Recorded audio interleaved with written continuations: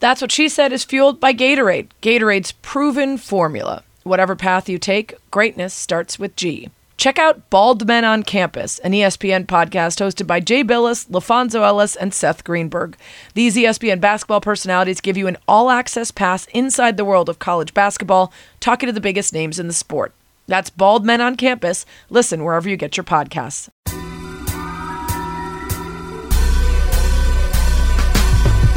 Welcome to That's What She Said with Sarah Spain, a podcast about, well, whatever the hell I want. Actors and musicians, athletes, comedians, neuroscientists, wine experts. If I find somebody interesting, I'm bringing them to you. We'll talk about how they became who they are, how they found success, battled failures, and how they ended up here, talking to me. Hey, everybody. Welcome to the podcast. That's What She Said with Sarah Spain. Hope you had a great weekend. Mine was among the best. First, I went to Southwest Michigan for an epic Friendsgiving with a bunch of my friends.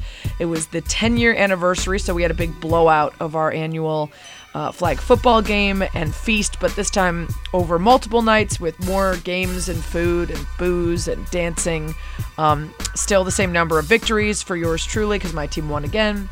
And then after all of that debaucherous, crazy fun, got home Sunday in time to watch my team, the Chicago Red Stars, beat the number 1 seeded Portland Thorns to make it to the NWSL Championship game this weekend.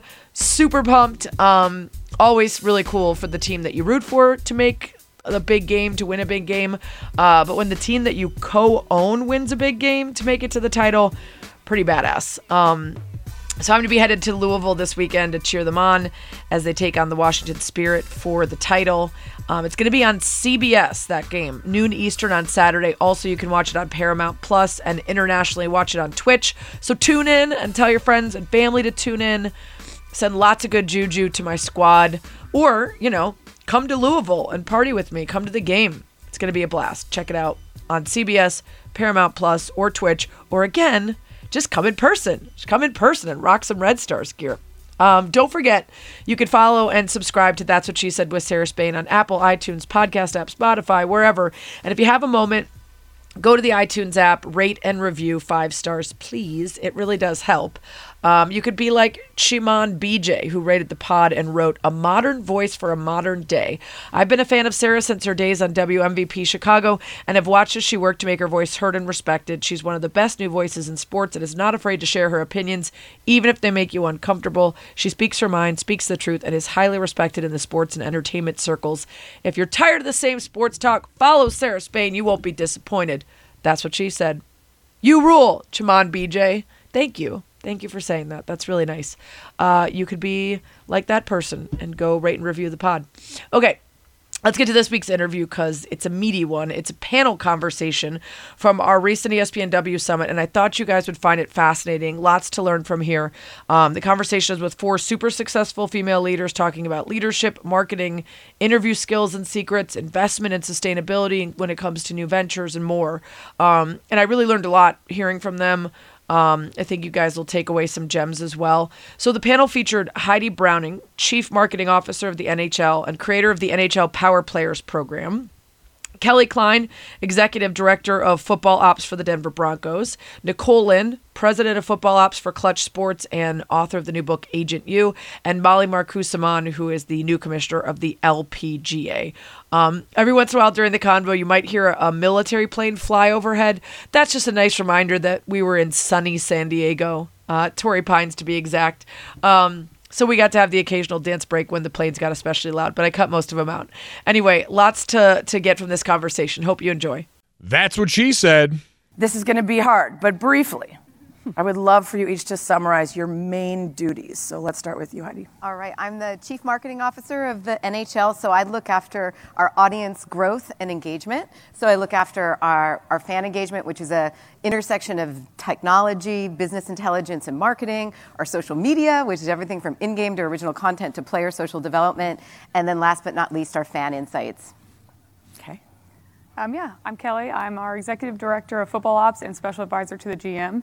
I just got to the Broncos in May and loving it so much. I kind of categorize myself in 3 buckets. Scouting, I do some pro scouting, So I just do some, evals of a team, a practice squad position, things like that. And then with our GM, I help him in whatever capacity he needs. I'm just always there for him, and no matter what comes up you never know what comes up on a random day. And then operation-wise, I kind of manage the equipment department, the video department, and just oversee a couple other people. So that's a new thing that I'm learning this year. That's a lot of things. Yeah, it's fun. Jet rudely interrupted when I was trying to say she bought me a bowl of Chardonnay at a previous summit when the Cubs lost in a game. That was very important, and so I will always remember that as being her. The Brewers. Yes. Nicole. Hi, I'm Nicole. I'm an NFL agent. I work at Clutch Sports Group, so I am an agent and then the president of football operations. So my job is mostly negotiating NFL contracts. Dance party? No, we're good? Okay. Mostly negotiating NFL contracts, brand endorsement deals, helping my guys with kind of managing their life. I'm also an attorney. Also an attorney, by the way. Something people aspire to all their lives. Just throw it on at the end there. Yeah, so that would normally be an easy question, but it's a little bit of a trick question since I've been on the job for about 7.5 weeks. Great. So I'm still sorting it out. But as the commissioner, sort of have overall day-to-day responsibilities, operational responsibilities, P&L responsibilities, and really responsible for the strategy of the LPGA. The LPGA, interestingly, is not just the tour. I think people generally think that it's just a professional women's golf tour, but it's a pretty large and complex organization that has 3 tours, the LPGA Tour, plus the Symetra Tour, which is a qualifying tour. And then we have a partnership with the Ladies European Tour. So lots of great top best women golfers in the world sort of competing at the highest level. But we also have 1,800 LPGA professionals, so oversight of the education and certification of our teaching professionals. Wow. And then we have a really dynamic foundation whose mission is to allow women and girls to live their dreams through golf and work every day to provide those opportunities. And then we have 13,000 amateurs that we help manage and get them into the game of golf, and again, giving them opportunities through golf. And it's just a pretty complex organization. And then we work with hundreds of partners and sponsors and obviously millions of fans around the globe. So really figuring out how to manage all of that and integrate all parts of the organization to reach our goals. I'm going to guess the first 7.5 weeks of the job has just been learning that. I just learned that learning speech. what you do, Yeah, exactly. and then how you start doing it. I'm still figuring that out. Okay, good. Yep. Nicole. Yes. In 2019 and 2020, you represented a handful of top 10 NFL draft picks. And I'm curious, since you were the first woman to represent top 3 pick, right? First black woman. There was First black woman. Yeah. Mm-hmm. Shout out to Kim.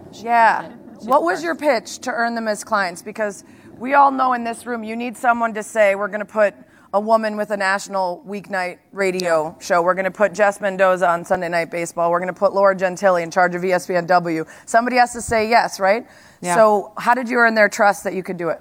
Yeah, so my first top 5 pick, I would love to say that I was the best agent in the business, the hardest worker, most qualified, which I was all of those things. But honestly, the truth is that I had a 21-year-old young man take a chance on me, right? He was the number 1 player in college football, could have went anywhere in that top 5, ended up going 3 overall, and said, hey, I know I'm going to go number 1 or number 2 or number 3, no matter who I'm signed with. Why don't I give a shot to a woman and change the trajectory for women's sports forever? Mm-hmm. And so, it's really sometimes you'll see people say these speeches and it makes it look like they've done all this great work, but really I had someone take a shot on me. So if you're in the audience and you have the opportunity to give someone a seat at the table, I challenge you to do so because it changed my life. Well, let's give him a shout out. Quinnen Williams. Quinnen Williams. Okay, Heidi, tell me about Sabrina Solomon and why you wanted to bring her in to pitch ideas to you and what you could learn from a young girl. So when I first joined the league, I got a physical letter in the mail, whoever gets physical letters anymore, and it was from this 11-year-old girl named Sabrina Solomon, and she said, I read an article about you, and I know that you're trying to attract younger fans, and I'm here, I'm off school for the summer, I could come work for you, and so it was super cute. So we brought her into the office, and thinking, she'd like to meet other people, get some inspiration for a potential future career. Well, she comes in with a full-on PowerPoint deck, filled with ideas, and she presents them with incredible poise, and it was a huge aha moment for us because a lot of the ideas that she shared with us, we were already doing, but she didn't know. And she knows every rule in the rule book by the number. So here's a super fan who knows this but doesn't even know what we're doing. So from a marketing perspective, what we're doing is not connecting with that younger generation. So she inspired what is now called the Power Players Youth Advisory Board. We're in our 3rd season of it, and we're just about to announce the new class. We have 25 13 to 17-year-olds. This class is 60% female and 33% BIPOC, so we're expanding our diversity and inclusion in this group.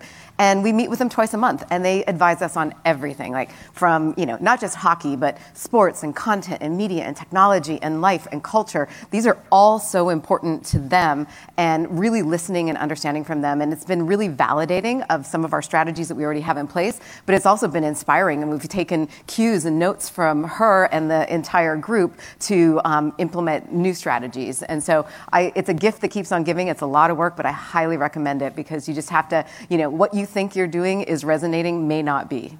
So much of what you've done and your successes come from your ability to serve younger demographics. And I feel like I ask this question every year, and it's always changing. Like, I'm learning Snapchat, or now it's like I'm doing Reels and TikTok. Like, we're all just trying to keep up with the latest thing. How have you been able to do that? Because it's hard to stay up to date on their technology, their habits, and all that stuff, especially as we get older. Yeah, I mean, we're always implementing and learning. And I'd say what we focus on a lot is really kind of fine-tuning what we already have in place, all the social media channels. They're helping us, kind of craft our content and our thumbnails and our stories, and they tell us what they like across all of sports and culture, that we try to bring in cues to that. And we've got, a whole series of themes that have emerged through the years that seem pretty consistent as we go along, and we're trying to apply everything that we do from a strategic and creative standpoint around these themes. So there's one theme that's called See Me, like this idea of being recognized by a league, a team, or an athlete means everything to these young fans. Inclusivity, that is paramount to everything they do. And to a T, 100% of every power player that's come on board has been super passionate about that and helping the league really understand what's important to young people and how to bring our commitment to DEI to life. Kelly, speaking of DEI, the numbers are growing, but there are still very few women on the football side in the NFL. And I wonder if you could share briefly how you got started with the Vikings and then made your way to the Broncos, because it was sort of happenstance. Yeah, it was kind of funny. I was a PR intern just on game day and just helping on the office a little bit. And then 2 months before the draft, after the season, the scouting intern quit. And I just knew the guys from being in the office and helping out.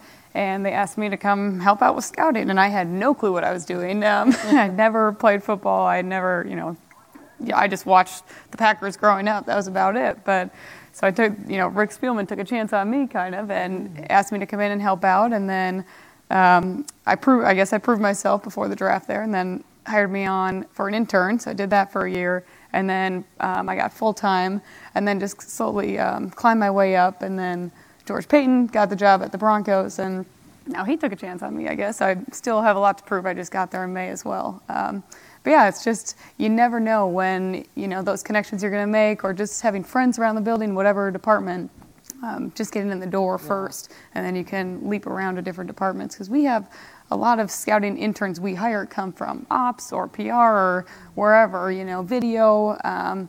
We've hired people from all over, so you just got to get your foot in the door, which is what I did. And it does feel like there are a lot more girls that are finding opportunities in the high school or even collegiate level to work for their team at the school and get those reps in before they even get to the pros. Yeah, especially the collegiate level has really grown, I think. I have a lot of young women reach out to me, and I tell them, they ask what to do. I'm like, you're killing it already. You are so involved. You're running your program, basically. But it's really, really grown. And what Sam Rappaport at the league has done, and that whole, the women's forum the NFL puts on is incredible. It's absolutely incredible. And they do it every year at the Combine. And now we have a whole group chat of women who work in football throughout the NFL. And, every time there's someone at a college who, or there's an opening at at any team, they reach out and we send it out to the colleges, and it's a really big community that's grown, and it's going to keep growing. It's just really, really cool to see. Mm-hmm. Molly, you're relatively new, as you mentioned, so you've got to tackle this LPGA using what you've learned at your other jobs, notably Director of Athletics at Princeton and nearly 2 decades in management at Chelsea Piers. What are the biggest skill sets you took from those and now you're applying to the LPGA? Yeah, I mean, I think I've been fortunate at all stages of my career to be given sort of opportunities that I probably wasn't 100% qualified for, just with someone similarly. Oh, so you're a man. Yeah, exactly. Exactly. And so, have had this chance to run fairly complex organizations. And the LPGA, as I mentioned before, is a pretty complex organization that, requires getting people aligned around mission and vision and values and strategy. So, I think my work at Chelsea Piers was phenomenal because I was given these opportunities, again, that, I ran this banquet hall, and my greatest culinary talent is burning toast. And so the idea of running this very high-end banquet center was unusual, but it gave me an opportunity to lead a complex organization with a big team. But so I learned a ton there. I think getting a complex organization and making it simple is really the key to success when you're running something at that level. But I think the opportunity that actually probably changed my biggest, set me off onto a path for my career was my first job out of college. And I graduated from Princeton, as you said, and I went to work at a boarding school. And similar type of thing, they just said, okay, listen, we need a women's hockey coach, you're it. And I had never coached, I had never been an assistant coach, and they said, you're the head coach of this girls' team. And sort of immediately my mindset shifted from trying to be the best player that I could be to all of a sudden taking care of the whole team. And I think that's what you need to be a good leader, is to have the mindset that your job is to serve others and to put the team first with everything that you did. And so that sort of moment clicked, and I said, if I had just thought of that as I was an athlete on the team, if I had just realized that my job is to make the team better every day, I would have had more fun, the team would have been better. But as I was given this opportunity to be the head coach and had to figure out how to manage all these girls, high school girls, which I have 2 of myself now, so I don't know how I did it back when I was 21, but that set me off into a path of leadership. So I think you have to have the experience and the skills, but largely the right mindset to lead. So that's really helped with this organization. Just going in, I'm on sort of a 100-day plan where I'm listening, learning, trying to dive into the details of it, and then we'll set a strategy, and then we'll get at it, just like you'll get at it when you're trying to win a football game or win a hockey game. So I think that those skills are really important. You mentioned that sort of like you're in the listening and learning stage. What have you identified so far as the biggest opportunity for growth and maybe the biggest opportunity to fix a challenge? Yeah, I mean, I think we've all been talking about it this week. We're in this moment of time where there is a huge opportunity for women's sports. I think the LPGA is very interesting because we've been around for 71 years and we've had a lot of success. I think that success has come at the expense of a lot of women putting themselves, the founders, the 13 original founders who set themselves up on this path with really no hope that they were going to make a living doing this, but they were pioneers in every way. And we just celebrated that last week at a big tournament honoring our founders, and one of the original founders was there. And the stories that she tells of the starting of the LPGA, she's 94, and she can spin a tale like no one else. I mean, she's the most inspirational woman I've ever met. So we've had great success, but we're in this moment where we can take that big next step. Next year we're going to have something like $85 to $90 million in purses for our players to compete for, which was remarkable. And we've had this unique philosophy of sort of always doing what we needed to do, sort of acting like a founder has been the mantra that the former commissioner put forward, which everyone believes in, is like every day wake up, try to make the organization better. So we're in this moment where we've done really well, but the next step is figuring out how to be unique and focus on the sponsors, focus on the partners, deliver what they need to continue to support us, but also I think figure out how we can allow our women to reach their peak potential too, sort of with the environment, how much recovery they can get, how much sleep they can get, sort of what the food is that we serve them at tournaments, how they travel to different things. I think we've been kind of surviving rather than fully thriving. So I think that I see those two things as sort of continuing to be really unique and deliver an unbelievable product to our sponsors while also really focusing on the opportunity for our women to reach peak performance. I think another there's many other challenges. One of the things for me is I think that we all have to realize that sports is a mechanism for sort of growth in life. And so we need to, through golf and through other sports, provide that opportunity to kids whose families can't afford it. So through our foundation, we have 500 USGA girls, LPGA girls golf sites where we're digging into communities and saying, hey, this is a sport for you, and this is how this will change your life. So, focus on that as an example. We need to, just like you're all talking about, we need to reach a different fan base. If our women are so remarkable, these are the best golfers in the world, and imagine waking up every day, going to work, and then you have to post a score that the whole world will see every time you come home, and you're competing against the other best women in the world. So it's a really hard hard physically and mentally and physically challenging game. And these women stand up there and perform at the highest level. And I'd like the rest of the world to see how remarkable these women are more regularly. So we've got a great fan base of people who play golf, but I want to reach into the younger generation and say, these are women who can inspire you in everything that you do. So those are some of the challenges. There's a long list, but I also see those challenges as huge opportunities for us. Michelle Wie was on my show and talked about how she was trying to take from what was ultimately Rachel Epstein's brilliant idea of the orange W sweatshirt for the WNBA, getting spread around the world and becoming this cultural moment. She was doing something similar with these tie-dye LPGA and trying to get all the guy golfers to get involved. And there's a lot of, I think, learning from different leagues and sports and players how to drive things. Speaking of that, Nicole, you're leading and driving by virtue solely of your position, which was impressive enough when you were an agent. But now you are president of football ops for Clutch Sports. So how have your responsibilities changed as a result? I mean, they haven't actually changed much. I mean, I represent around 19 NFL players personally, but as an agency, we have somewhere around 51. And so really it's just making sure that kind of I'm hands-on with everyone, or at least having oversight. I'm seeing these pictures. These are great pictures. Where'd you get those from? Part of my job is really having relationships with our guys and making sure that I know them in and out so that when they're done with the NFL, we can make that seamless transition out of the league. And so now I get to touch more players, right? So it's not just my 19 guys and what's that next step look like, but it's our entire organization. But it hasn't changed much. Still doing that. I need to hang out with more football players. You look so cute in every photo. Just like a little nugget. Like that one picture I took with cool. Liz Cambage. They keep me cool. I always have to text them like my tennis shoes. I'm like, are these cool or lame? And they will be like, those are lame. Well, that leads to my next question, which is your job goes beyond simply negotiating contracts. Yeah. You are helping these young men with money matters, charitable giving, their personal brand, and who they are beyond just being a football player. How much of that was necessity? Like, okay, these guys need my help. And how much of it was they came to you and said, we trust you with more than just our contract? Oh, that's a really good question. I mean, I think a lot of it is necessity. We have to remember that most of them have been playing football since they were 5 years old, never had the opportunity to have an internship, never had to build out a resume, never had to draft professional emails. And so when I came into the league, I created a program called Fishers of Men for each of my guys. They call it Rookie School. And it's really taking them through adulting lessons, how to tip at a restaurant, how to balance a checkbook, how to draft an email. And so part of that's necessity. But I do everything from ordering toilet paper on Amazon if asked, reminding them that it's Mother's Day and booking dinner reservations or ordering flowers, all the way up to negotiating their deals, their big brand and endorsement deals. And kind of really, I'm really like a life coach, life manager, mentor. I feel like maybe all people's agents should be women when it comes to balancing and being able to do all the business side plus all the things you just said. That seems like just right in our wheelhouse as women, understanding how we have to balance our lives. Heidi, professional leagues across the landscape have been talking a lot about DEI, about inclusivity, and in particular about diversity, especially in recent years as we look across the way that sports reflect the social issues of the world. And there is this phrase, hockey for everyone. How are you making sure that that is a reality and not just an ideal?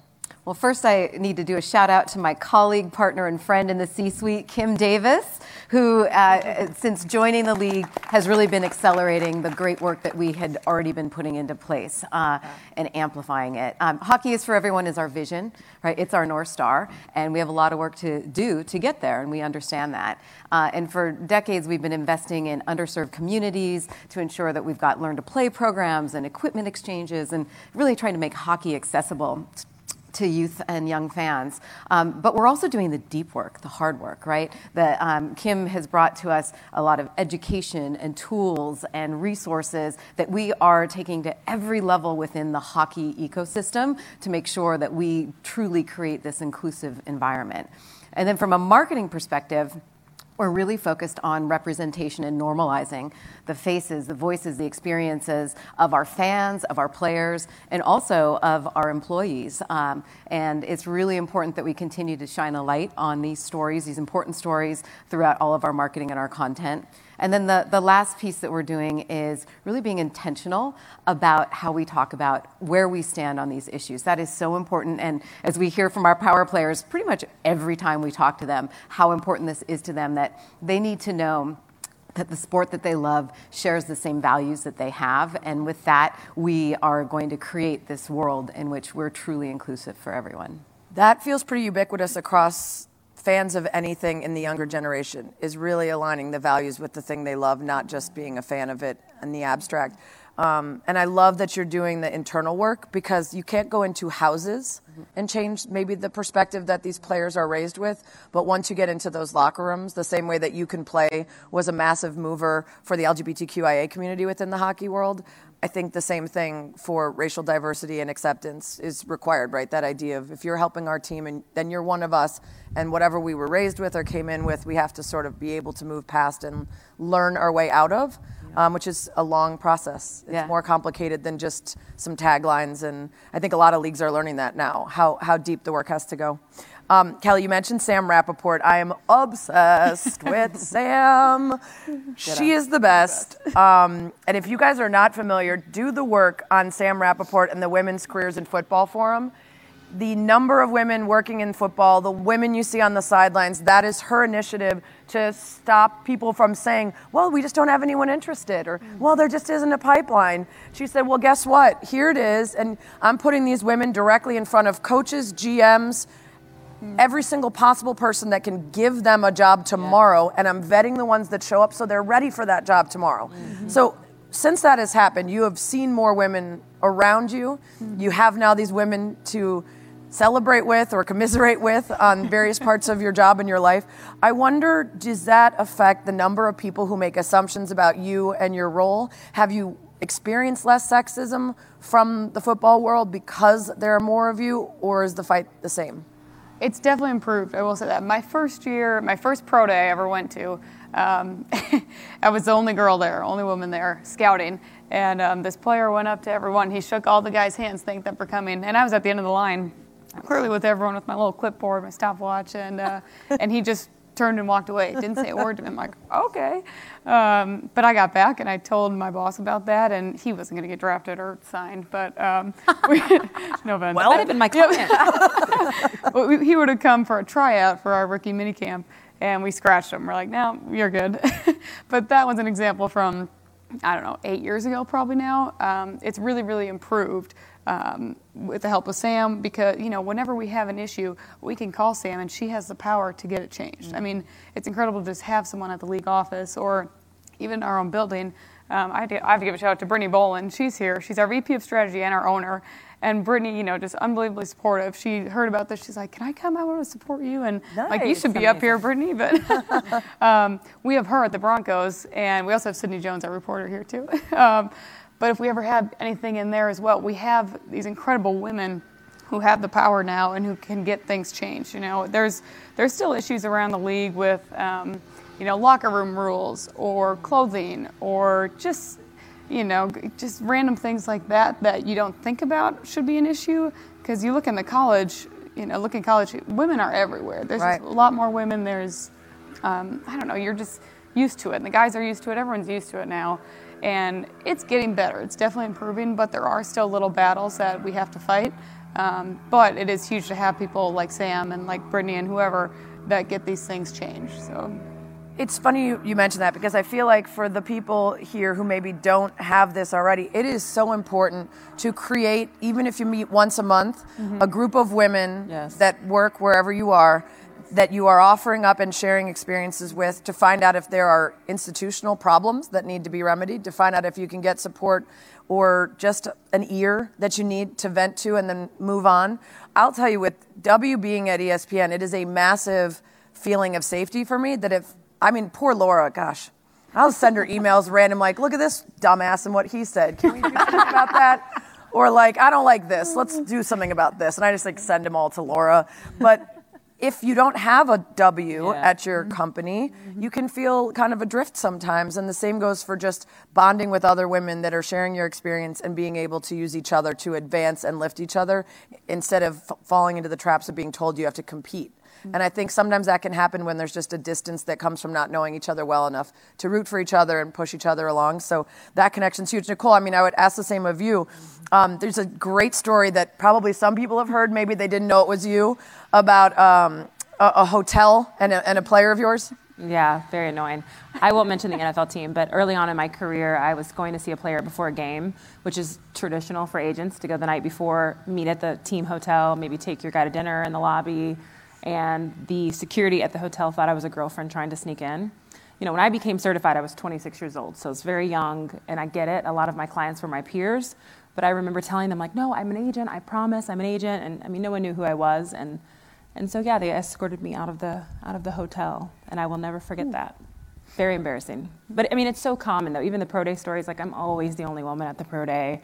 You know, I mean, it's gotten better, but I can absolutely relate to you on that. I mean, to be fair, that player did try to sneak in his girlfriend in uniform last year, which was not the best plan. Very true. I think I would have gone with something other than a uniform I think it was probably noticeable that she was not quite the right size. But has it gotten better in general? Yeah, it actually has. You know, it's funny because there's a lot more allies in the NFL than are probably talked about. A lot of general managers, head coaches that really look out for me and other women, make sure they're giving us the same amount of information that they're giving the men. Certain guys I'd shout out, like Chris Ballard at the Colts GM, amazing. Mike Mayock, amazing. So certain people that are really making an initiative to help women. I'm a huge Les Snead fan. He has reached out multiple times to commend us for stories on inclusivity and stuff like that. So We'll get right back to the interview, but first, you're going to learn today. The word of the week is titty nope. That's right, titty nope. I said it. It's not what you think. It's a small quantity of something left over, specifically food or drink. So the last drop or two in a wine glass, a few grains of rice in the bottom of a pot, a bit of pizza crust on a plate, a couple beans left in your bowl. The origin of titty nope is unknown, but most believe it derived from the late 14th century word tittle, meaning a small stroke or point in writing, so like an accent above a letter or the dot above an I, which came to sort of start to mean anything little, which, you know, tittle, little, tiny, tittle, titty nope. So, in a sentence, our Friendsgiving dinner featured so many delicious dishes, full stomachs prevented most from finishing. In fact, not a plate was cleared that didn't have a titty nope. Bet you start using that, because why wouldn't you? That is a fun word. Titty nope. Now let's get back to the interview. Okay, this one's for all of you, and I guess we can go left to right. I passed kindergarten. I'm fascinated by this, and so I tend to ask all my panels of powerful people. So how much do you feel the need to lean into societal expectations for women to be persuasive, to work with important parties, to thrive in the climate in which you work, and how willing are you to upend those stereotypes and traditional roles in pursuit of what you need and want? So you're starting with me. Yeah. No pressure. No pressure. You know, I've been in male-dominated world all my career. Digital, data, technology, sports is really no different. And I remember early on when I got to an executive level, my friend of mine told me, he said, don't let anyone change you. You are where you are because of who you are. And I've always tried to embrace that. And, you know, you show up, you got your data, you know, to back up your ideas, and you deliver results, and you learn from it, and then you step and repeat and step and repeat and step and repeat. And, you know, what I learned over time is that, you know, I was always overachieving, trying to prove myself in this sea of, you know, men and whatnot. But the most powerful kind of element to bring into the equation was really around vulnerability. And that's hard to do as a woman when you're in a man's world, right? But it still, I believe, is the most important quality that you can bring, man or woman, to the table as a leader. Yeah, that's so true. And we heard about that last night, too, even from Halle Berry, right? Yeah. That she led for her whole career with that vulnerability. Mm-hmm. Kelly? Yeah, I agree. And I think, listening to Halle even, you know, she's like, you can't think about it. You just have to focus on yourself, which is what I try to do. But you do feel a little bit of pressure, especially in the NFL. I think, as you know, we're still getting there with more women, but I think that also creates a drive in you to prove it and to prove yourself, and just every day. You know, I'm very hard on myself. I'm sure we all are, and I think it is a little bit of that pressure. But I just what Halle said, just be you. Or she had a quote yesterday that was great. But yeah, do you feel like you can be yourself in your workplace, or do you, because I know Jess Mendoza said last night, off the record, sorry, streaming people, she said that it is different going and working the College Softball World Series versus MLB. She just is a little bit more relaxed and more herself around all the women she works with. Do you feel like you're the same Kelly at work and around football as you are with your girlfriends, or do you maybe subconsciously even temper some of the more traditional feminine qualities? Yeah, I definitely do. I mean, I'm pretty much a tomboy through and through. I have my whole life, which helps me probably. I think it's always helped me. But for like, if I have to go get my nails done, or, you know, I get my nails done or my hair done, I was like, okay, sorry guys, like I need to go do this. It's those little things, but I try not to bring them up, or, you know, like talking about weddings or whatever it is. It's, you don't talk about it with the guys. You don't talk about it at all. So you just kind of keep some of that stuff aside. And I guess that's true. I don't want to seem too girly or too, I don't know, so I don't fit in. But we have such a good group of guys. We had the Vikings, we had the Broncos, and I mean, everyone just cares about each other and like genuinely. So everyone is you know, themselves day in and day out. Yeah. Nicole, what about you? I couldn't be more different. In my mind, I think I'm Beyonce, but apparently I'm not. It's really weird. You know, when I joined this industry, I made a really strategic decision that I was going to be my authentic self every day, which is what Kelly does. It just happens to be a different self over here. Always in a hill, always in 22-inch Beyonce, blonde hair, lips, you know, nude lip, whatever that looks like for me. I wanted to make sure that I was never covering. So the concept of covering is when you hide intimate details about yourself to conform to the dominant culture. Right, so when I worked in Wall Street, I decided not to cover. When I worked in big law, I decided not to cover, and same in sports. So I show up every single day as a black woman and talk like I do in my culture and in my private time, so that when the black girl comes behind me, hurdles, that they are used to seeing a black woman in those spaces acting like the way I want to act. And so, you know, I just think if you show up as yourself, you know, you're the secret sauce. And just remember, excellence is your greatest currency. As long as you are excellent in everything you do, it doesn't matter what you look like, it doesn't matter what you say, excellence is your greatest currency. So, I love that. I'm getting flashbacks to the amazing Bozoma St. John a couple years ago, who was sending that same message. If I'm the first that they've seen that looks and talks and dresses like this, great, fine. Then the next person has it easier, but I'm going to walk into those rooms being 100% myself. By the way, if you don't follow Bozoma St. John on Instagram, you're missing just like the greatest FOMO opportunities of your life. I don't know when she's home. I don't know when she's not fully head to toe in the most amazing outfit you've ever seen hanging out with famous people. What about you? I mean, you're relatively new to this job, so you could say for the LPG or just in general in your career. Yeah, I mean, I think it's just another reason to put girls in sports at a young age. I mean, I grew up just playing with the boys in the neighborhood. I grew up playing, you know, all sports, but also playing golf at a public golf course with old people, young people, and having to be yourself in every environment. And I think that's really critical that girls get out there and try different things and be in environments with boys, with men, with, you know, women.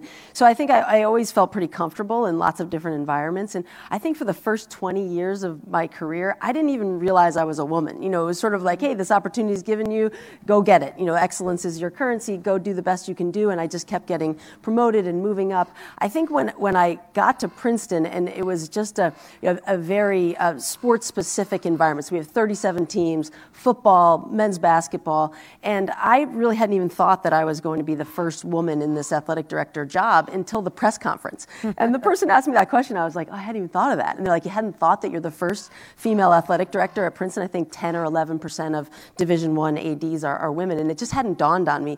But through the course of my 7 years there were a number of sort of weird moments, one being at an alumni event in New York City, and a guy who was about 106, you know, stood up in the back and raised his hand, and he said, I think this is an inappropriate question. Oh boy. I was like, so just stop there. You know, like if you're leading with, I think this is an inappropriate question, maybe don't ask it. But he was like, but I'm going to ask it anyway. So how do you think as a woman you will be able to recruit the very best football players and men's basketball players? And I was like, Well, the good news is I don't actually have to recruit them. Right. You know, my job is to create the environment for the coaches who I'm happen to be, you know, very close with and who we work strategically together to go recruit the very best players that fit our mission. But just the fact that, you know, this was 7 years ago, the guy would stand up and say, how do you think you're going to be able to do this job as a woman when you're sort of running male sports? So that was a little bit of an eye-opener for me. But I just have to always, the same thing as these guys, you just have to be yourself. You have to be authentic in everything you do. I think also bringing in your challenges as a working mom is really important, to share the vulnerabilities, to share the stresses. The other day I was in a meeting and I had, you know, lots of people sitting there and my son kept calling me. And I was like, oh my God, guys, I got to take this call. Like, I think he's, you know, he calls me a lot, but he was just kept calling and kept calling. And I answered the phone and he goes, did you take my Skittles? Oh, God. I was like, I didn't take your Skittles, and I'm in the middle of a meeting, you know. But those are and then we just laugh about it, you know. That's who we are, and we got to take the calls from our kids when they call, normalize it, and we are our whole self as we come to work. So I think that's really important to be.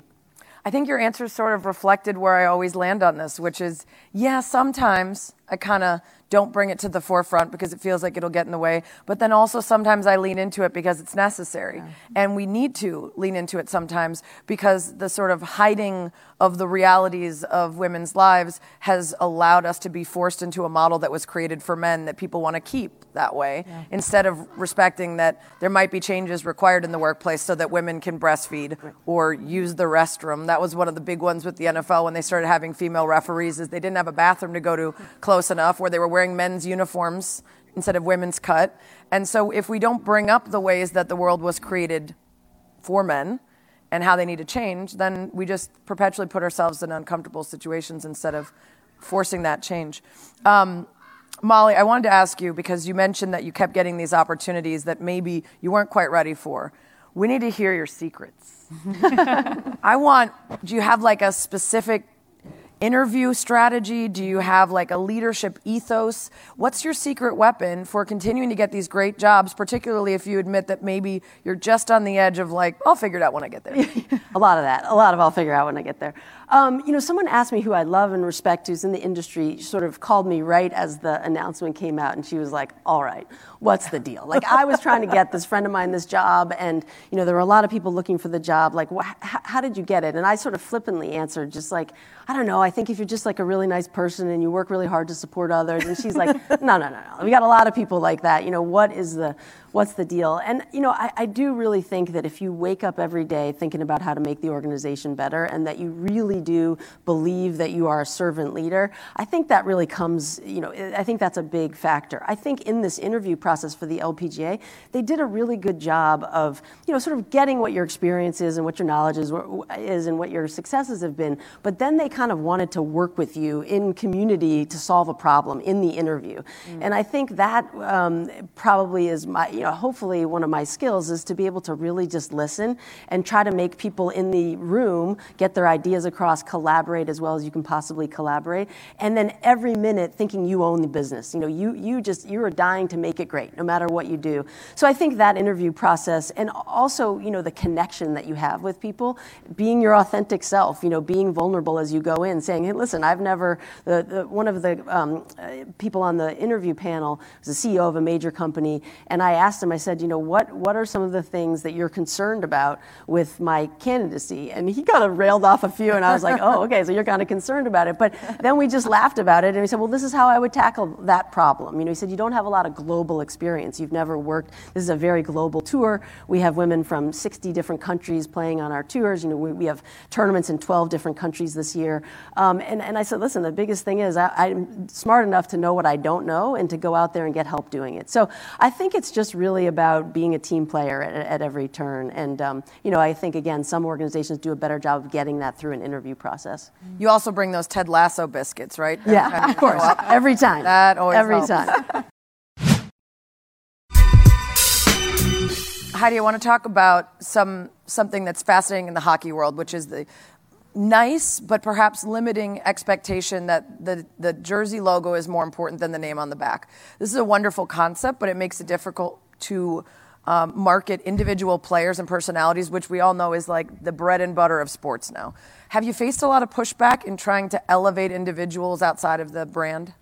Well, you hit the nail on the head, right? This is a hockey culture moment, right? Where it is about the name on the front of the sweater, not the name on the back. It's all about team, and no one individual ever rises above. And so, when I first joined the league up until today, every day is about educating our GMs, our owners, our coaches, our club leadership, and it's endorsed at the very top from the commissioner about the importance of allowing and enabling our players to be storytellers and be told about their stories, but also to participate in social media. And I've got to say, over the course of the years, we've started to see more and more players come out, right, and tell their stories and stand up for their issues. And in fact, this last summer, we had the most players ever post on social media. And 5 years ago, we had the least number of players posting the least often. This summer, we had 674 players out of just over 700 posting, which is incredible. And it's just been a constant drumbeat in partnership with the NHLPA to empower and enable these players to do it. They still get a little razzing in the locker room, we know that, but as the younger generation comes in and starts to show that you can be the ultimate teammate on the ice and you can also have a life off the ice and never the two will affect each other, that's what's going to continue to grow this capability. One of my first gigs was a startup website, and I was in the Blackhawks locker room, and I did all these videos bringing out their personality. Chris Versteeg rapping Fergie's Glamorous and, asking about their team Halloween parties. And the thirst was so real for that. Yeah. And the Blackhawks in-house television realized how much people wanted to get to know them. And it is interesting how you have to pull it out of them, and in other sports, it's like, maybe tone it down a little. Maybe we don't need to share all of those behind the scenes on your IG Live as they're happening, just in case. Exactly. Well, and now being with ESPN, they're so excited about the story building power of ESPN and are really, really leaning in. And you can start to see other areas of the culture changing, like how you dress for arrivals, right? Now you're starting to see the policies loosen up. Those are all established on a team-by-team basis. So we're going to, I think we're in the dawn of a new day for our players and their personalities. Well, I saw Chris Versteeg was grading all the players last year during the playoffs as they came in on their fits. So I think, they know they're being judged now. Nicole, I want to ask you about, you have the book, which we all received. I can't wait to read it.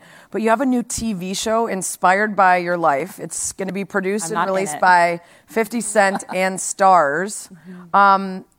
I talk a lot to women in male-dominated industries, and they deal with a lot of interviews and story requests. In fact, I just interviewed Becky Hammon on my podcast. That's what she said with Sarah Spain.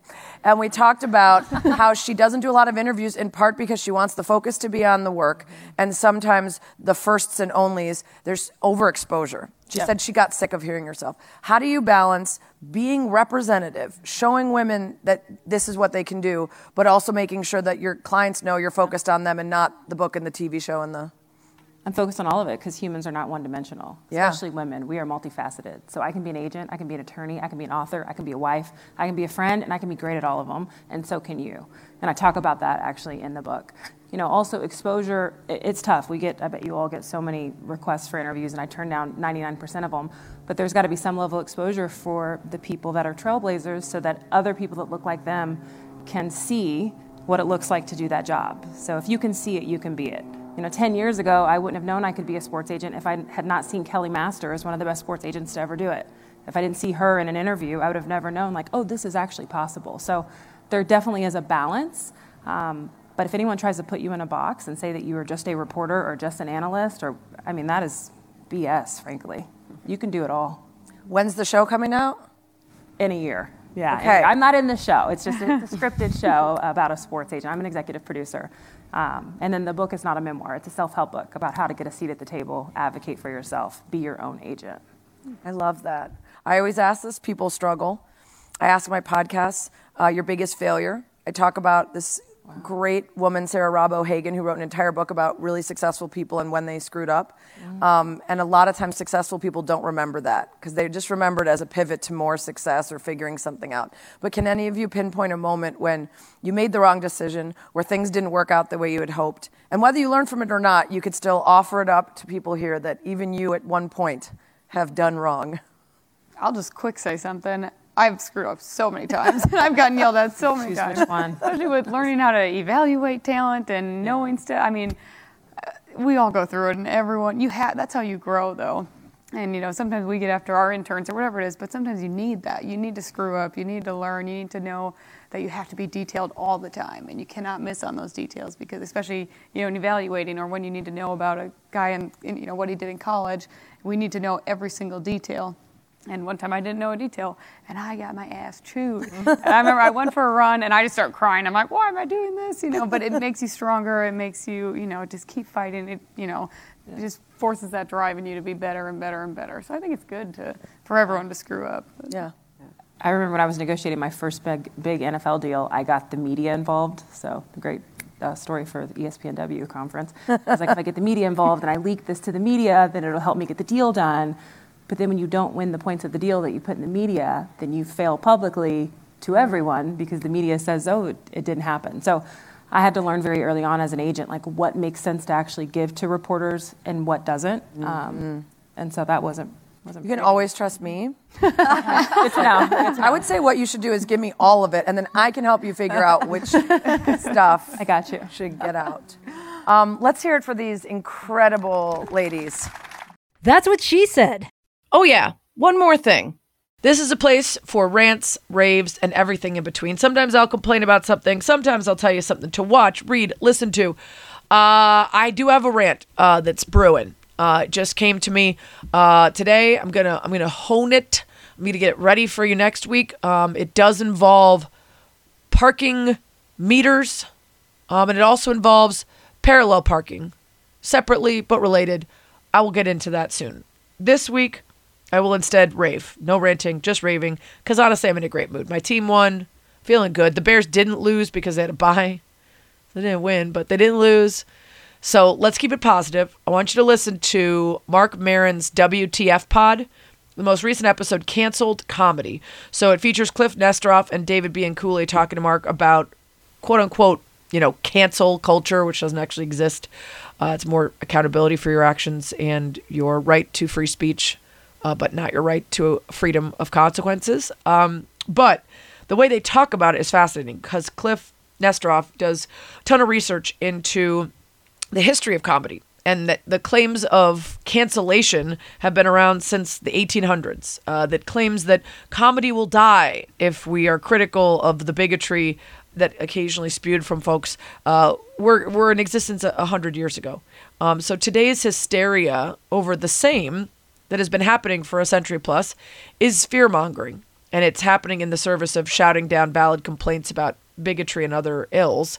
And this conversation, I think, is a necessary one, especially coming from a comedian who admits that he used to be a provocateur and use words and phrases and commentary just to get a rise out of people. And he learned to understand why it could be difficult for people in terms of not just emotional reactions, but to get jobs, how stereotypes can grow and form and affect people's safety. So it's a good one. Give it a listen. It's called Canceled Comedy. It's the Marc Maron pod, WTF. Also, while you're at it, check out friend of the show, Sam Rappaport's new podcast, Earning It, the NFL's Forward Progress, which tells the story of a bunch of the groundbreaking women in the NFL, coaches, staff, officials, how Sam is changing the face of the sport, which she is. And she even gets Roger Goodell to cry. So check it out. Don't forget, you can always tweet me at Sarah Spain if you have suggestions for guests, dilemmas, or otherwise. Thanks, as always, for lasting about an hour with me. That's what she said.